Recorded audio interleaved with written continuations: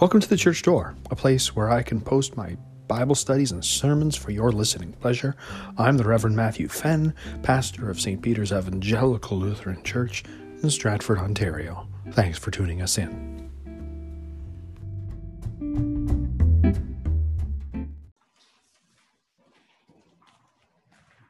Grace to you and peace from God our Father and the Lord Jesus Christ. Amen. Do you ever get discouraged? Do you ever get discouraged? Of course you do. From time to time, all of us are tempted to lose heart. When life gets hard and there's no relief in sight, despair can set in. Some of you are in the middle of hard times right now. Life is a mess and can make you feel like you're just barely hanging on. Day after day, month after month, your resolve can be slowly ground away. The danger with discouragement is that it can wither your faith. Your prayers stop. Your attendance at church slips. And you slowly fade away into unbelief. That's the danger with discouragement. Kids, you know this. Kids, have you ever tried to learn something new and it's been really hard and you just want to give up? It's too hard. All of us feel that way sometimes. And the threat is so real that Jesus finishes our gospel reading this morning wondering if there will even be faith when he comes again. Life can get so tough that it knocks you right out. Jesus knew that being his disciples, being his followers, would be demanding, especially as we live this side of his return. He knew we'd be tempted to give up. And so the question this morning is, how do we keep on going?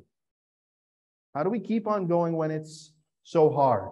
When we're tempted to just give up and throw in the towel?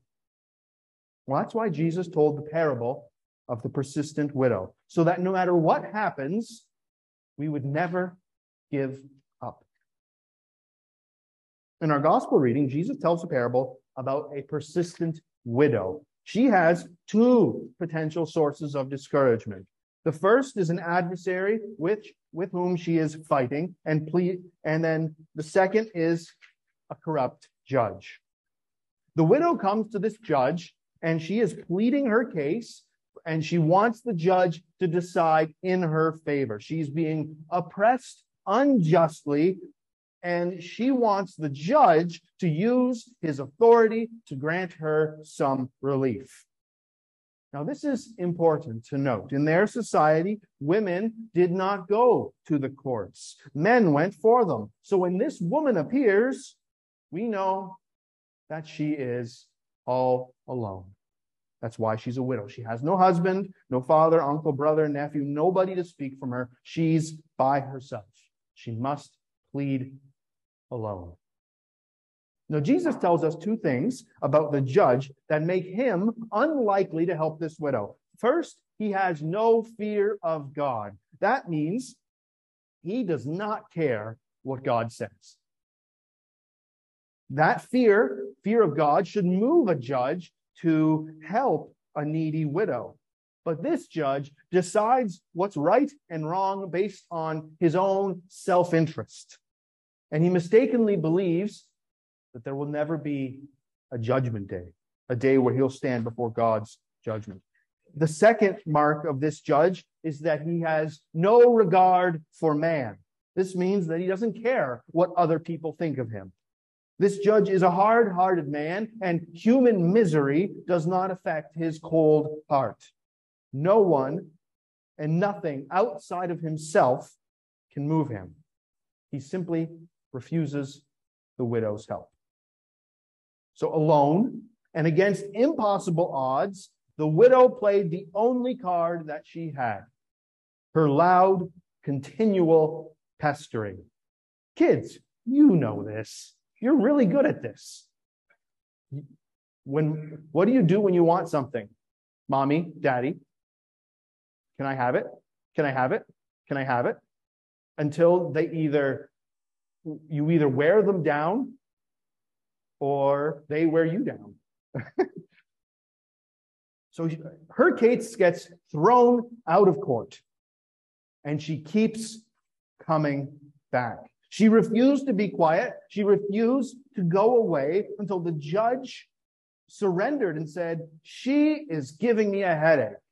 I cannot put up with her racket anymore.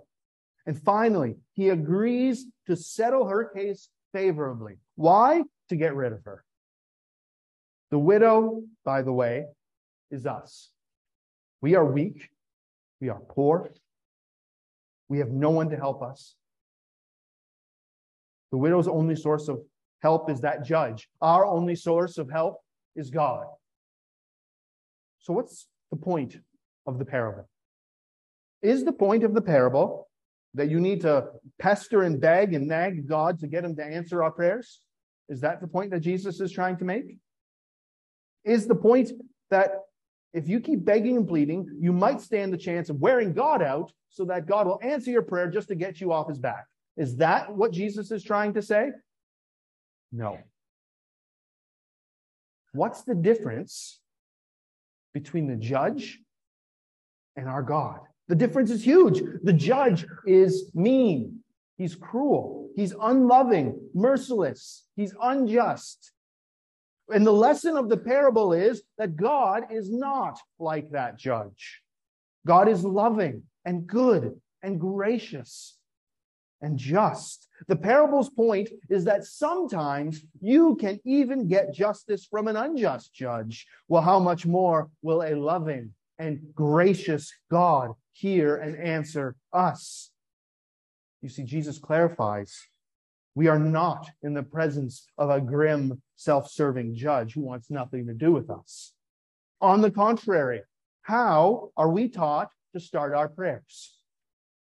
Our Father who art in heaven. Our Father.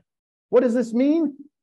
With these words, God tenderly invites us to believe that he is our true Father and that we are his true children. So that, why? With all boldness and confidence, we may ask him as dear children ask their dear Father.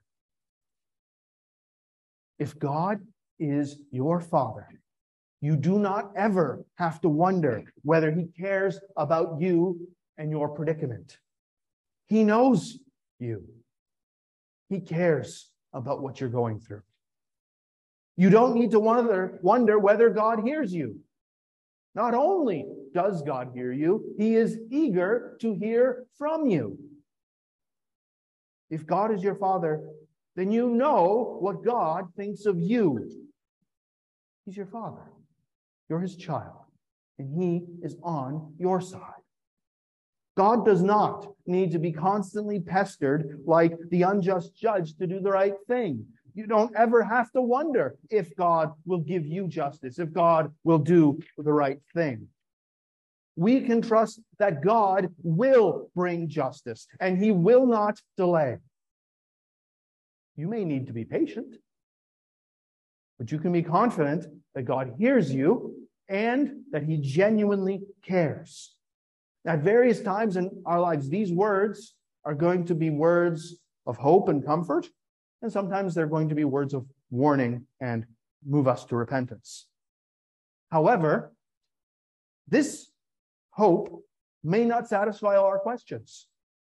Where is justice? Your belief that God is on your side and that he cares for you may not seem very comforting when your life is falling apart around you, when you're suffering.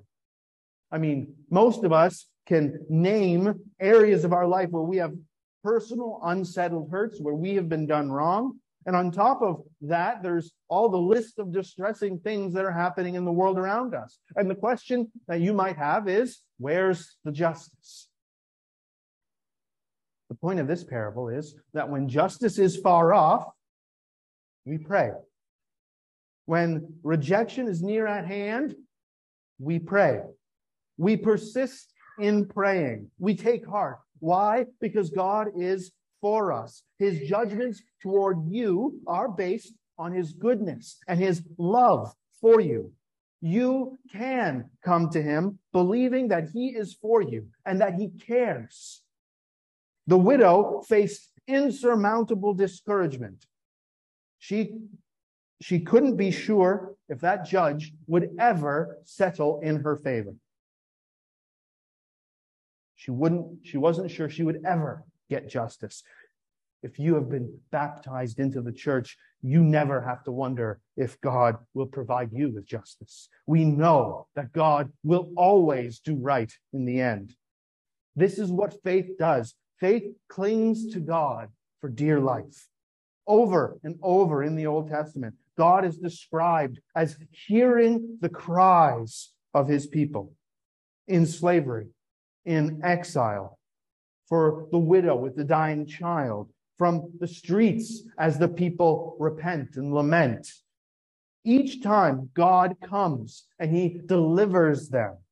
God provides justice when they are victims, and he forgives them and relents of punishment when they are perpetrators. That is the source of encouragement when you feel the weight of discouragement upon you. The fundamental characteristic of God is his compassion and mercy for sinners.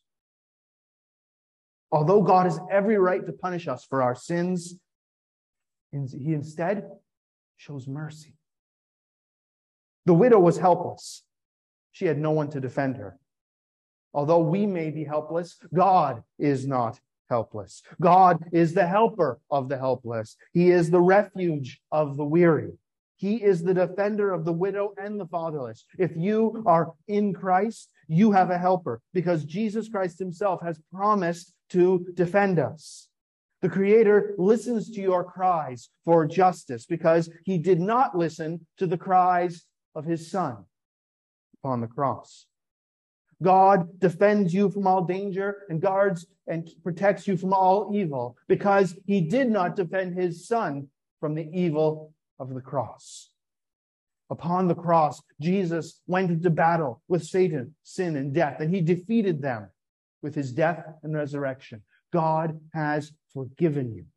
And since you are God's children and God is your Father, he will not let you down. That gives you the boldness, the confidence you need to pray. We know for a certainty the kind of loving Heavenly Father we have. And we know it through Jesus Christ. Do you have faith that this is true? That the cross is the sign of just how much God loves you? That the forgiveness won on the cross is for you? The widow didn't have a husband. She was alone. Those who are baptized into Christ are married to Christ himself. He loves us. His heart is for us. We will never be alone. We have been given the promise that when Jesus returns, he will come to judge both the living and the dead. He will make all things right when he makes all things new. He will wipe away every tear from the eyes of the suffering. He will swallow up evil and death and every capacity for wrongdoing. The hardship of being a confessing Christian in this world can cause us to quickly lose heart. But one day, Christ will return.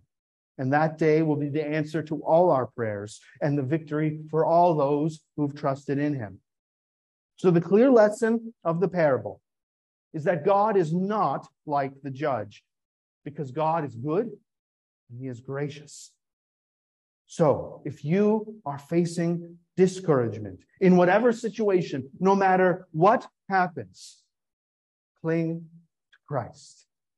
Our God is the God of the lowly and the oppressed. He upholds the weak. He protects the forsaken. He saves those who do not have hope. And we are not the nameless widow. For we are his dear children, bought with the precious blood of Christ. God has, through Christ, dealt with your sin. And God's promises to you remain firm, and they remain steadfast, no matter what may happen to you in your life. God is not deaf to your prayers. God may choose to take his time in answering our prayers, but eventually, and always, and at the right time, God's help will come. We have his word on that. And may that peace of God, which passes all understanding, guard your hearts and your minds in Christ Jesus. Amen. You've been listening to The Church Door. Thanks again for tuning in. If you have any comments, questions, or feedback, you can reach me, Pastor Matthew Fenn, at revfenn, REVFENN, at iCloud.com. Look forward to having you with us again next time.